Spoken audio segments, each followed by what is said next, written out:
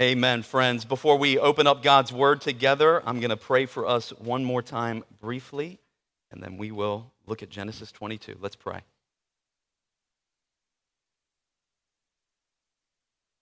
Heavenly Father, thank you for the good news of the gospel.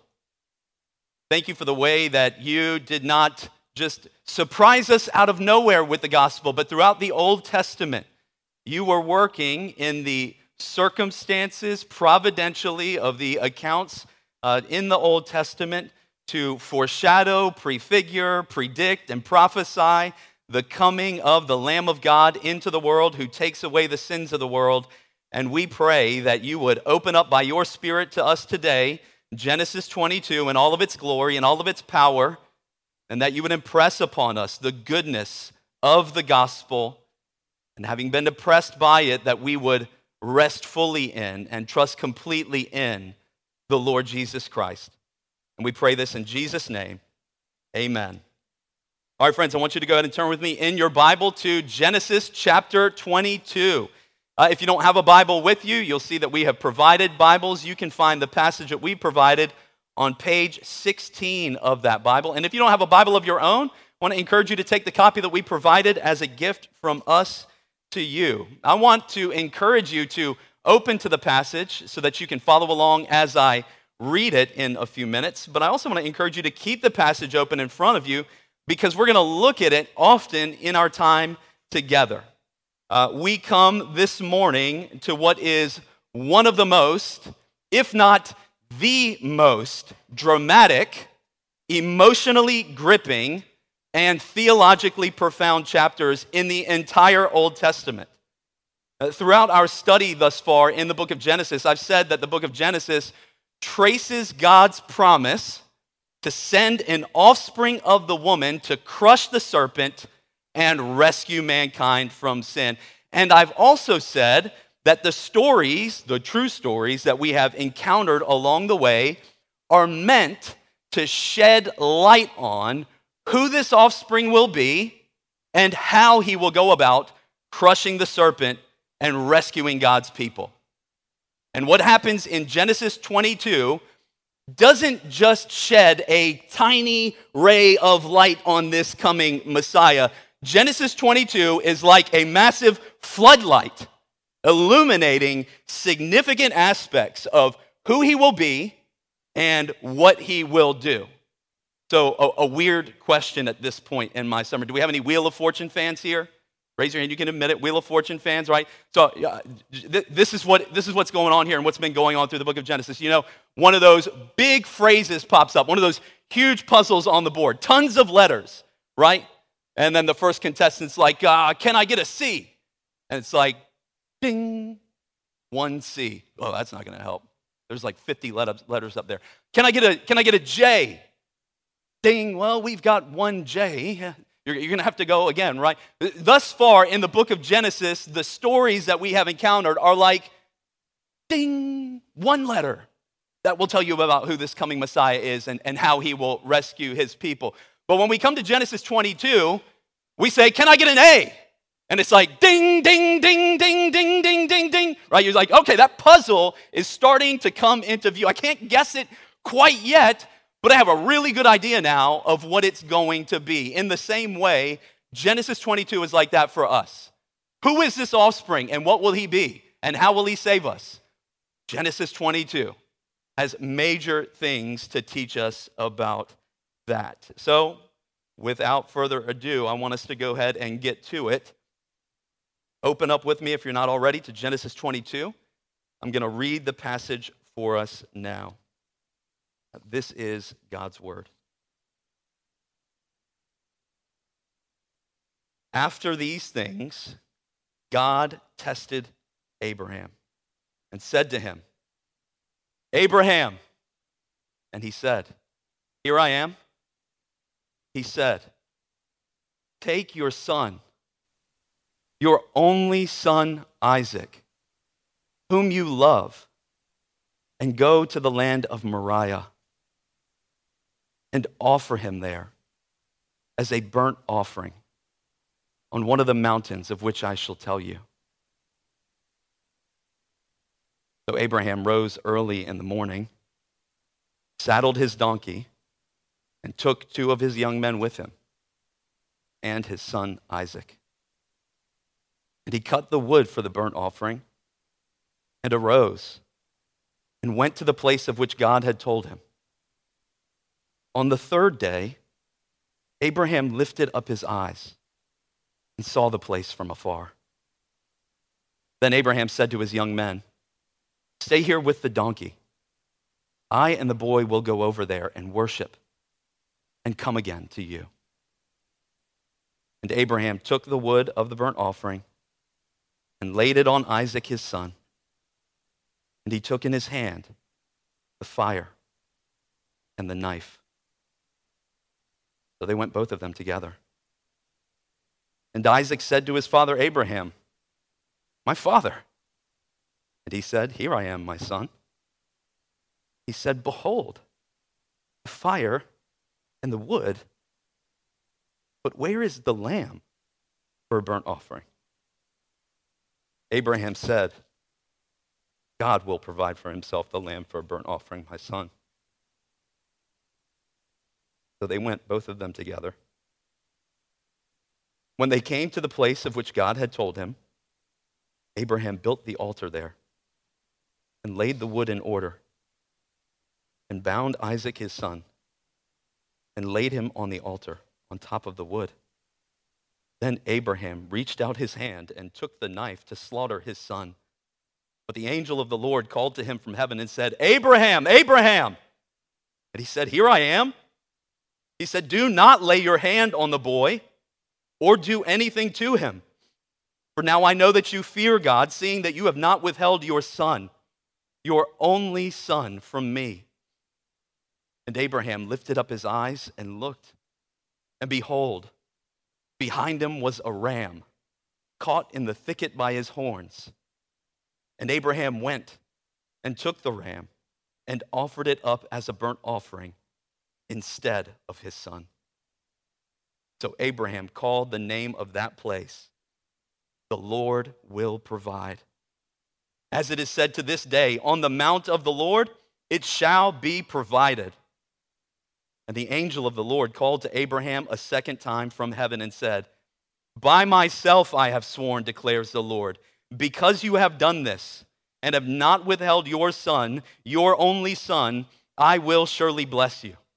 And I will surely multiply your offspring as the stars of heaven and as the sand that is on the seashore. And your offspring shall possess the gates of his enemies. And in your offspring shall all the nations of the earth be blessed, because you have obeyed my voice." So Abraham returned to his young men, and they arose and went together to Beersheba. And Abraham lived at Beersheba. Now after these things it was told to Abraham, "Behold, Milcah also has borne children to your brother Nahor. Uz his firstborn, Buz his brother, Kemuel the father of Aram, Kesed, Hazo, Pildash, Jidlaph, and Bethuel. Bethuel fathered Rebekah. These 8 Milcah bore to Nahor, Abraham's brother. Moreover, his concubine, whose name was Reumah, bore Teba, Gaham, Tahash, and Maacah. There is a lot to consider here. There is so much to consider in this chapter that we're going to spend 2 weeks in it. In the next sermon that I preach from Genesis 22, we're going to consider what it means that God tests his people. We're going to consider how we should respond to those tests and what it looks like to sacrifice greatly for the Lord. We're going to consider how genuine faith results in obvious actions and change of life. But today, with the rest of the time that we have this morning, we are going to consider one thing and one thing only. We have one point from our text this morning, and that is the main point of chapter 22, and it is this: God provides a sacrificial lamb who dies so that his people can live. God provides a sacrificial lamb who dies so that his people can live. I don't know who said it, but one theologian said, for every one look at yourself, take 10 looks at Christ. We're not even going to look at ourselves this morning, and we're going to take 1,000 looks at Christ. There is nothing for you to do today except stare at and behold the glory and love of God the Father, God the Son, and God the Holy Spirit for a sinful people, and how God pours his love out on us to redeem us from sin and to set us free for his glorious purposes. That is what today is.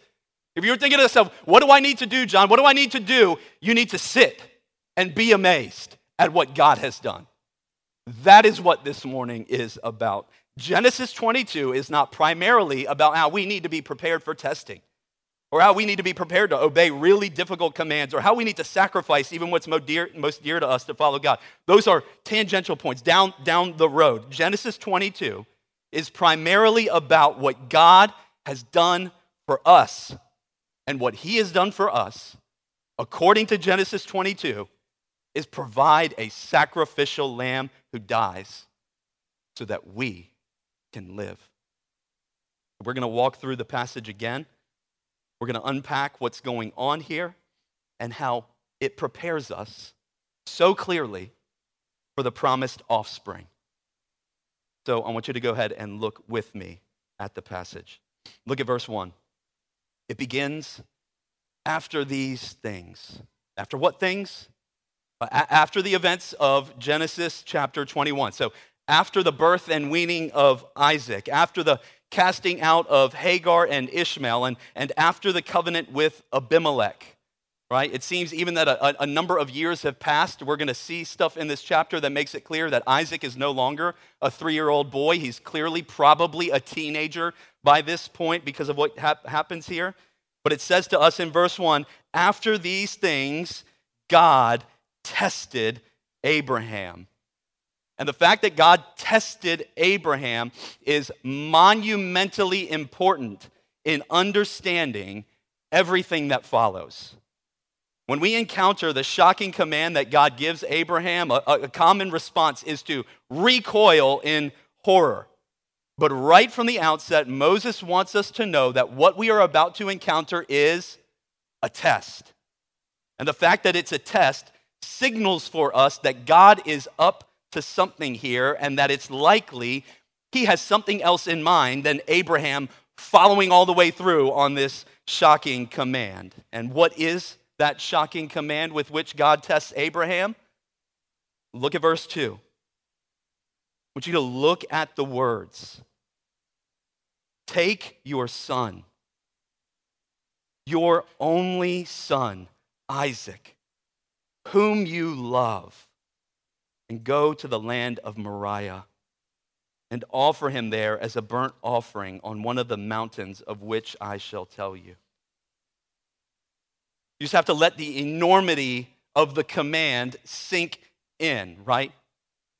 Even though that we know that this is a test, Abraham does not know that this is a test, right? We are given information that he didn't have, and the force of the command would have fallen on him like a ton of bricks. It would have struck him like a bolt of lightning, right? We even gather from the text that God wants us to feel the enormity of it. Look again at how he opens the command. Take your son, your only son, Isaac, whom you love. It's as though he is preemptively turning the knife in Abraham's heart. I mean, can you imagine what it would have been like to receive that command from God? You want me to do what? After all these years of waiting, after all of the longing and all of the heartache, you finally gave us the child that you promised us, and you want me to do what with him? How could you command me to do such a thing? But here's the thing. We don't need to imagine how Abraham responded. Moses tells us how he responded. Abraham obeys. He obeys God. Look at verse 3. He rose early the next morning, Same language as in chapter 20 when God told him to cast out Hagar and Ishmael. As difficult of a command as that was, Abraham rose early in the morning and did what the Lord said. Here again, he rose early in the morning, made preparations, and went to the land of Moriah. I mean, as shocking as God's command is, we also have to acknowledge how shocking Abraham's response is. I mean, it's what we would call unflinching, unwavering obedience. He does what God told him to do. But it must have been so difficult for him. I get that, but what does Moses want us to see? Abraham obeys. He does what God called him to do. In verse 4, we see, you can look there with me, that on the third day, Abraham could see the place from a distance. That description should get our attention that something significant is about to go down, because throughout Scripture, the third day is often associated with significant acts of redemption. Can any of the kids tell me significant redemptive things that happen on the third day in Scripture? Go, Abram. Jesus rose on the third day. That's the pinnacle, so whatever anyone says next is going to come under that. But can anyone else think of another one? There's some. Mercy.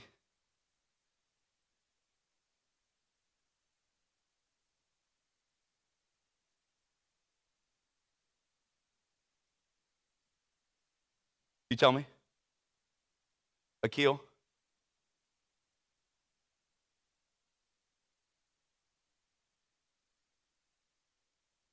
From the book of Exodus? Oh, from the resurrection, yes, when Jesus rose from the dead. Very good. Can anyone think of another one? On the third day, Jonah! The whale spit up Jonah on the third day. The third day throughout Scripture is often associated with significant acts of redemption. But it's not just Abraham's obedience that Moses wants us to be wowed by. It's also his faith.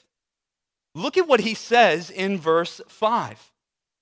After they arrive at the mountain, he tells his servants to stay with the donkeys, and look at what he says to them.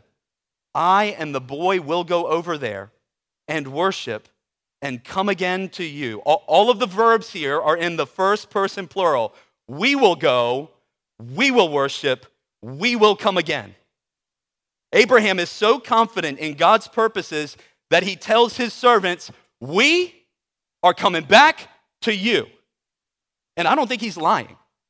You turn to the New Testament, which we'll do in a bit, and the author of Hebrews says about this whole scene that Abraham was so confident in God's promises to him that he believed that God could raise Isaac from the dead if he had to. And in just a moment, we'll see that this isn't the only thing he says that displays his assurance in God's purposes. But before we do, look with me at verses 6 and 7. It's impossible to meditate on these two verses without coming completely undone. Verse 6. Abraham, the father, took the wood of the burnt offering and laid it on Isaac. His beloved son will carry the wood on which he'll shortly be sacrificed. Then in verse 7, the most gut-wrenching line in the entire episode, Isaac asks, Father, we have the fire and the wood, but where is the lamb for the burnt offering? Does he know? Is he starting to put the pieces together? Does he realize what's about to happen? We don't know. But notice what Abraham says in verse 8. God will provide for himself the lamb for a burnt offering, my son. I don't know how he will do it or when he will do it, but I know he will do it.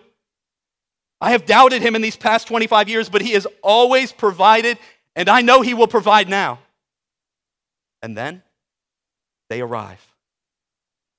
The time has come.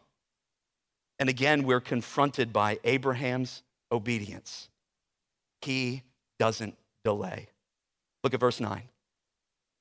No pacing around, no wringing of the hands, no pleading for a different path. He simply builds the altar, lays the wood, finds his son Isaac, lays him on the altar, reaches out his hand, he takes the knife, he lifts the knife to sacrifice his son. The camera zooms in on his hand, the knuckles whiten as he grips the knife. He's getting ready to do it, and then, Abraham, stop! I mean, you should say, like, thank you, Lord, right? Oh, praise the Lord. Praise the Lord that God stopped him from doing it. Hallelujah. God intervened. Do not lay your hand on the boy or do anything to him. For now I know that you fear God, seeing that you have not withheld your son, your only son, from me. Abraham has passed the test. God considers it as good as done. You have not withheld your son from me. And then he looks up, turns around, and what does he see? He sees that his word of assurance to Isaac that God would provide has come true. Look at verse 13. Abraham lifts up his eyes and sees a ram caught in a thicket by his horns. And Abraham offered the ram as a burnt offering instead of his son, in the place of his son, as a substitute for his son. So Abraham called the name of that place, the Lord will provide. As it was even said to the day in Moses' day, on the mount of the Lord, it shall be provided. The ram dies. Isaac lives. God provides. And then God speaks to Abraham again. Look at verse 16. By myself I swear, declares the Lord. That is, what I am about to say, I am saying with the utmost seriousness and certainty, right? When humans swear, they swear by someone or something greater than themselves. But there is no one greater than the Lord. Because I am the Lord, I swear by myself. Because you have not withheld your son, your only son, I will bless you. Because you have obeyed me and passed the test, all of the promises I have made to you will absolutely come true. Then he reiterates all of the promises he's made already. In verse 17, promises again that Abraham will certainly have many descendants. In verse 18, he promises again that his offspring will certainly bring blessing to the nations. But there's also a new promise about this coming offspring. Look at the second half of verse 17. Your offspring shall possess the gate of his enemies. The promised offspring who will crush the serpent and bring the blessing of salvation to every nation on earth, will wage war against his enemies, and he will be victorious. He will possess their gates. It's really important in this day and age because to possess the city gates was to defeat the city. If you ruled and owned the city gates, you ruled and owned the city. And the offspring's enemies will not stop him from taking and storming their city gates. None will stop him or stand in his way. And after God makes his final promise to Abraham, Abraham returns to his servants with Isaac. And they return to Beersheba. In the final verses of the chapter, we're introduced to one Rebekah, who will become Isaac's wife, and the one through whom the nation of Israel would be born. God's promises are already coming true. I think, though, if we're going to truly appreciate the full weight of this chapter, we have to first read it through the eyes of an Israelite. This letter came first to the nation of Israel before it came to us. It had something powerful to teach them, and it also has something powerful to teach us. Their entire existence as a people, as a nation, depended on Isaac living if they were going to come into existence, Isaac would have to live. Isaac, after all, is the child of promise, the one through whom the promise of numerous descendants will come to pass. If Isaac doesn't live, then there won't be numerous descendants. If there's no numerous descendants, then there's no Israel. If Isaac dies, then Israel dies before they've ever lived. As they heard this story for the first time, they would have heard this story as though it was them being loaded with wood and led up the mountain. They would have heard this story as though it was them who watched Abraham build the altar, as though it was them who was bound by Abraham, as though it was them who was laid across the wood, utterly helpless as they watched the knife raised, and they would have shouted for joy when they heard those sweet words from heaven, "Abraham, stop!" You can imagine the people of Israel, even though they know the ending, shouting for joy when God stopped Abraham and shouting for joy when God provided the lamb. It's the same thing. You watch a movie that you love when you already know the ending, but it's the type of movie that you just can't get over. And when you see the climactic scene, you're just like, yes! Why are you cheering yes? You've seen the movie. It's just so good. I can't not cheer for it. Israel, hearing this story, is bound with Isaac on the wood. Israel, hearing this story, is looking up at the knife, seeing their own death and hearing the words, "Stop!" Israel will live. The ram will die. Isaac lives. Isaac lives. The lamb died so that Isaac could live, but the lamb didn't die so that just Isaac could live. The lamb died so that Israel could live. Their existence as a people depended on the death of the lamb. But it wasn't just this story that taught them that their life depended on the death of the lamb. Their entire existence taught them that. You think about the Israelites in Egypt hearing this story for the first time. What would they have thought when God sent the angel of death to strike down all the firstborn of Egypt? Kids, tell me, what protected the Israelites from the same judgment? Adam. The blood of the lamb over the door. Nothing but the blood of the lamb separated Israel from Egypt. Nothing but the blood of the lamb separated Israel from Egypt. The lamb died so they could live. Because the Passover lamb died, they lived. Then when God brought them out of Egypt and dwelled among them in the tabernacle and later the temple, he established the Day of Atonement. Because what are burnt offerings for? To offer atonement for sin. Once a year, the people of Israel would gather together at the temple, and the sacrificial lamb was brought forward, and the priests laid their hands on the head of the lamb, symbolizing the transfer of the people's sins to the lamb, who was then sacrificed. The lamb died so that Israel could live. And then day after day after day and year after year after year, lambs were offered as burnt offerings and sin offerings to atone for sin and cleanse people of their sins.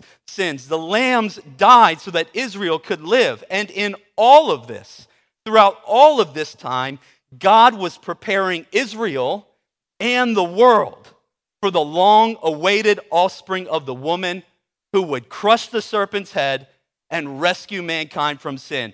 And what Genesis 22 is teaching us about this offspring is that he would crush the serpent and rescue mankind from sin by becoming a sacrificial lamb who would die so that God's people could live. This is why when we come to the New Testament, we should shout for joy when we read what John the Baptist says about Jesus in John 1. Can any of the kids tell me what John the Baptist says about Jesus in John 1? What does he call Jesus?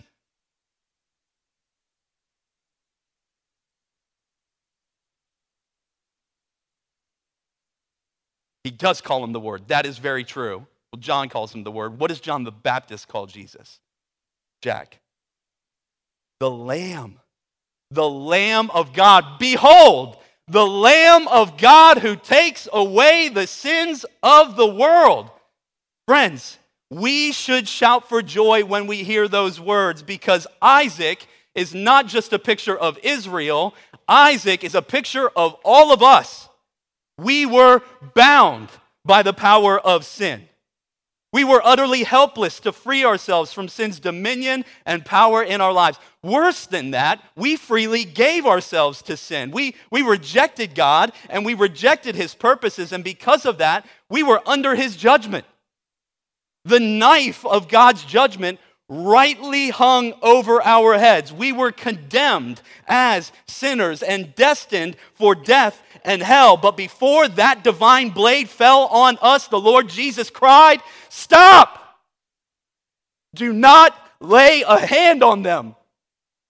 I have come to bear their sins away. I have come to take their place. I have come to offer my life for theirs. I have come to die so that they would live." On the cross, the Lamb of God died so that you and I, by faith, could live abundant life now and eternal life with God and the Lamb forever. But you have to see, even in this passage, how Isaac is not only a picture of us, he's also a picture of Christ. I mean, I am confident. I will rarely say something like this. I am confident that when Jesus encountered his disciples after the resurrection and he taught them about how all the Old Testament was about him, that he got to Genesis 22 and he was like, "I'm about to blow your mind. Like, we're going to sit on this for a while." Even in the passage, Isaac is not just a picture of us, but of Christ. As Isaac carries the wood of his own sacrifice up Mount Moriah, so Jesus would carry the wood of the cross to his own death. What is Moriah? The next place we find the Mount of Moriah in the Old Testament, it is where the temple is built. The Lamb dies in the same place the presence of God dwells with mankind on earth. Moriah is later called Jerusalem. Jesus ascends the mount in Jerusalem to die as the Lamb and to be torn down as the temple so that the true temple could be built and God's people could have life. Isaac foreshadows for us Jesus by carrying the wood of the cross to his own death. And it's not just Isaac carrying the wood up the mountain that foreshadows Jesus' death on the cross. It's also his deafening silence. For him to carry wood up a hill or a mountain would mean that he would have to be at least a teenager by this point. If he's a teenager, Abraham is 110 years or older, right? If Isaac wanted to put up a fight, he could put up a fight. There's no fighting. There's no screaming. There's no trying to get away. He's silently bound, silently laid on the wood, silently preparing to be sacrificed. He doesn't even cry out when the knife is lifted overhead because he's preparing us for the Lord Jesus, who Isaiah predicted would be like a lamb that is led to the slaughter, and like a sheep before its shearers is silent, so he opened not his mouth. The true Lamb of God and the true Isaac went silently to the cross because he went willingly to the cross. It's why he came. I have the power to lay my life down, and I have the power to take it up. He came to save sinners, and he came to save sinners by dying so that dead sinners could live, so that bound sinners could be set free, and with our free and living tongues proclaim with the loudest of possible voices, God provides. On the mount of the Lord, it has been provided, it is provided, and it always will be provided. And I want the kids to see this. I have a question for you. This is not an easy question. Perhaps this might be better for the teenagers who are here. This may take some thought. I want to ask you a question. What made Jesus' death on our behalf effective? What gave his death power to save us? Dorothy. He did take the punishment that we deserve, but what gave that death in our place power? His submission to God, his perfect obedience, his righteous life. The fact that he's also the God-man, but the fact that he offered a perfectly righteous sacrifice. He perfectly obeyed God. What gave his death in our place its power was his obedience. And here we see how not only Isaac and the lamb foreshadow Jesus, but how Abraham foreshadows Jesus. We are all well aware at this point in our study through Genesis of Abraham's failings. He failed in chapter 12, he failed in 16, he failed in chapter 20. Abraham was made righteous by faith alone. He received the promises by faith. But the emphasis here is on Abraham's obedience. He does all that God calls him to do, and he does it without hesitating. He is unflinchingly committed to accomplishing the mission God gives him. And even as he approaches the place where he was told to sacrifice Isaac, he confidently declares that he and Isaac will return and that God will provide the lamb for the burnt offering. And though he was justified by faith, God says twice in verses 15 and 18, the reason that all of his promises are guaranteed to Abraham is because he obeyed. He passed the test. And in so doing, secured God's promises to his people. And in all of this, he foreshadows the truly obedient one, the Lord Jesus Christ. Jesus didn't pass some tests and not others. Jesus didn't obey sometimes and not others. He obeyed at all times. Even when he was tested, the pinnacle of his testing by Satan in the wilderness, he passed with flying colors. He remained unflinchingly committed to obeying the mission God had given him to the very end. Not the mission of sacrificing someone else, but the mission of laying down his own life on the cross. What does Paul say about him in Philippians 2, verse 8? He humbled himself by becoming obedient to the point of death, even death on a cross. And just as Abraham expressed his confidence that God would provide as he approached the place where he was going to sacrifice Isaac, so Jesus, as he approached Jerusalem and the place where he would be crucified, confidently told his disciples, I will suffer many things at the hands of the scribes and the chief priests. They will kill me. And on the third day, I will rise again.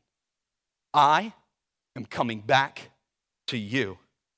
And because Jesus obeyed to the point of death, even death on a cross, God has guaranteed that all who trust in him will receive all of the promises of the new covenant. By myself I have sworn, says the Lord, because my son has obeyed to the point of death, you have been justified. You have been redeemed, forgiven, adopted, set free, and made righteous. Because my son has obeyed, you will be sanctified. You will be preserved. You will be kept, and you will be glorified. Because my son has obeyed, eternal life is yours. Hope is yours. Heaven is yours. And more than that, I am yours. Jesus has secured for now and eternity for all of God's people, all of God's promises in the new covenant, which primarily and ultimately are God himself.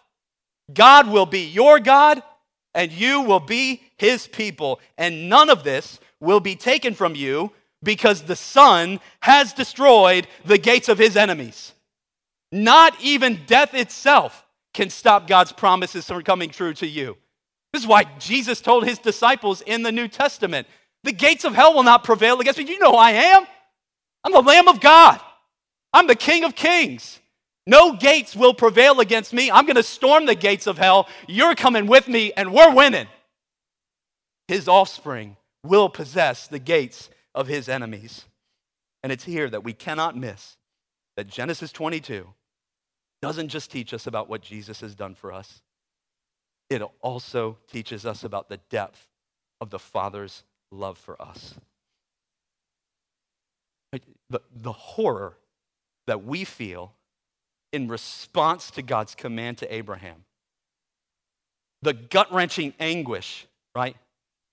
That anguish we feel as they climb the mountain together, the shock of it all is overwhelming. And yet, the anguish and shock of the scene should transform into absolute astonishment, amazement, and awe. You see, when people read this scene and get angry at what God commands and they shut the Bible because they just don't want to have anything to do with it, they are tragically missing the whole point.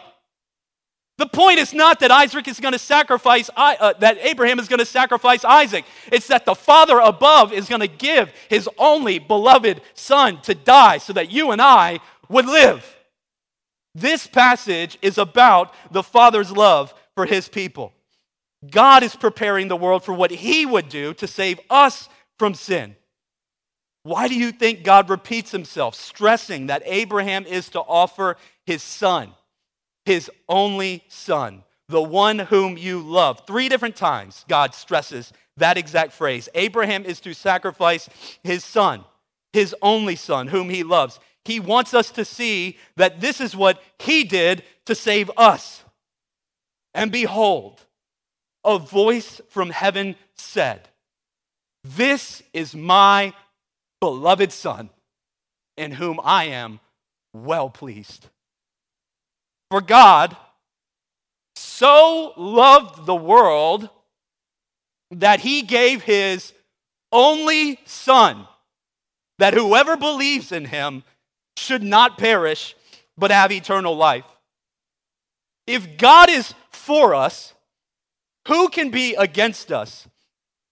He who did not spare his own son, but gave him up for us all, how will he not with him also graciously give us all things? The agony that we feel when we read this chapter should turn to astonishment, because Genesis 22 is foreshadowing for us the love of God the Father for sinners like you and me. The Father, out of the immensity of his love for sinners, out of the immensity of his love for you individually, did not withhold his own son, but gave him up for us all to die so that you and I could live. This is the good news of the gospel, friends. We were bound in sin, enslaved to sin, could not free ourselves from sin. In fact, we gave ourselves to it, but God, out of the immensity of his love for us, put forward his son, the Lamb of God, as the substitutionary and atoning sacrifice. He put Jesus forward to die in our place so that if we trust in him, we would be completely forgiven of our sins and guaranteed eternal life. He put Jesus forward so that if you would put all of your trust in him for salvation, you would be able to say, because the Lamb of God died, I will live. That is the central message of this chapter for you and me today. There are other important things that we're going to talk about the next time that we talk about Genesis chapter 22, but the central message of this chapter is not what you have to do, but what God has done. God has provided the sacrificial lamb. God has given his son. So if you're asking what you must do to be saved, God's answer to you today is simple. Look to the Lamb. Look to the Lamb of God who I have put forward to die in your place. Look to the Lamb who takes away the sins of the world. Trust in my provision of the Lamb. Rest in him. Because the Lamb died, you can live. Worthy is the Lamb. Worthy is the Lamb who was slain to receive all glory and honor and power now and forever. And all God's people said, amen. Trust in him today. Let's pray. Heavenly Father, help us to trust in the Lord Jesus Christ, we pray. Help us to look to him and to behold his glory, and thank you for sending him to die so that we could live. We pray this in Jesus' name. Amen.